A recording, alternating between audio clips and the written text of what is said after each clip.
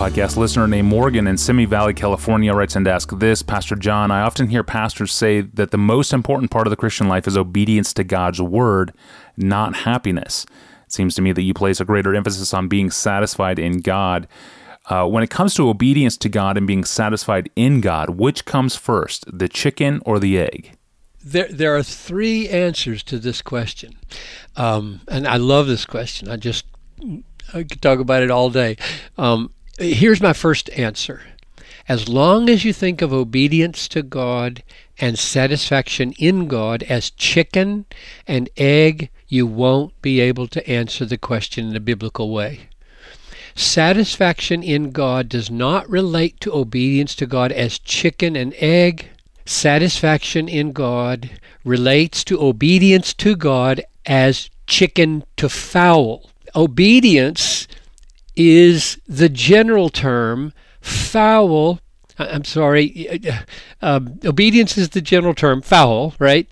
And satisfaction in God is the specific kind of fowl, namely chicken.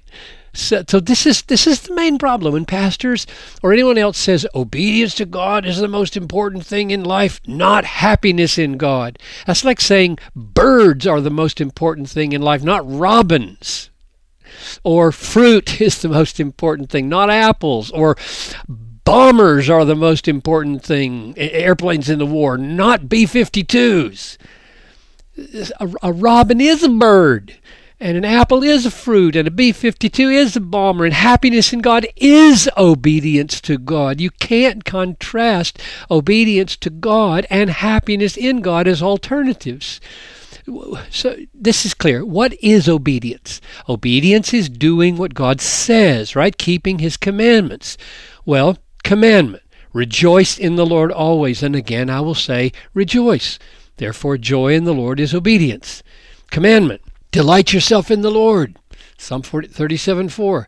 Therefore, delight in the Lord is obedience. Commandment, be glad in the Lord and rejoice, O righteous, and shout for joy, all you upright in heart. Psalm 32. Therefore, gladness in the Lord is obedience.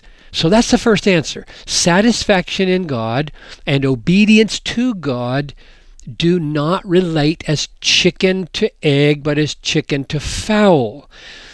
Satisfaction in God is a kind of obedience. Here's answer number two. They're shorter. But more than likely, when a pastor says, the most important part of the Christian life is obedience to God's word, not happiness, he probably means happiness in this world, happiness in things, happiness in marriage or money or health or fame or success, and he's right. He's right.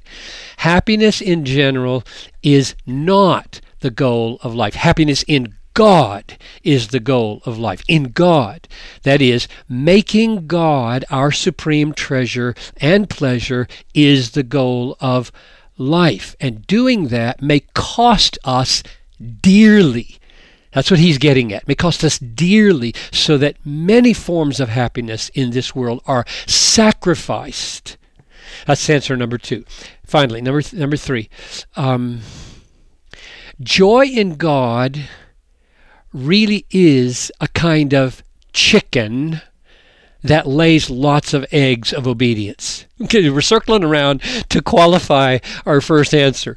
Joy in God really is a chicken, and it lays lots of eggs of obedience. Yes, joy is an egg, but once the obedience of joy in God hatches in the human soul, it is powerful in producing all kinds of other obedience.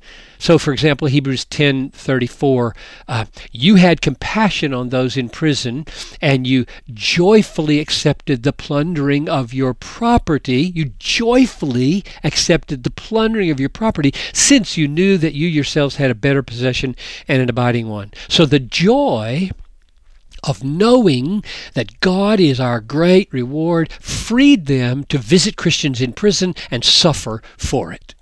So yes, joy produces acts of obedience.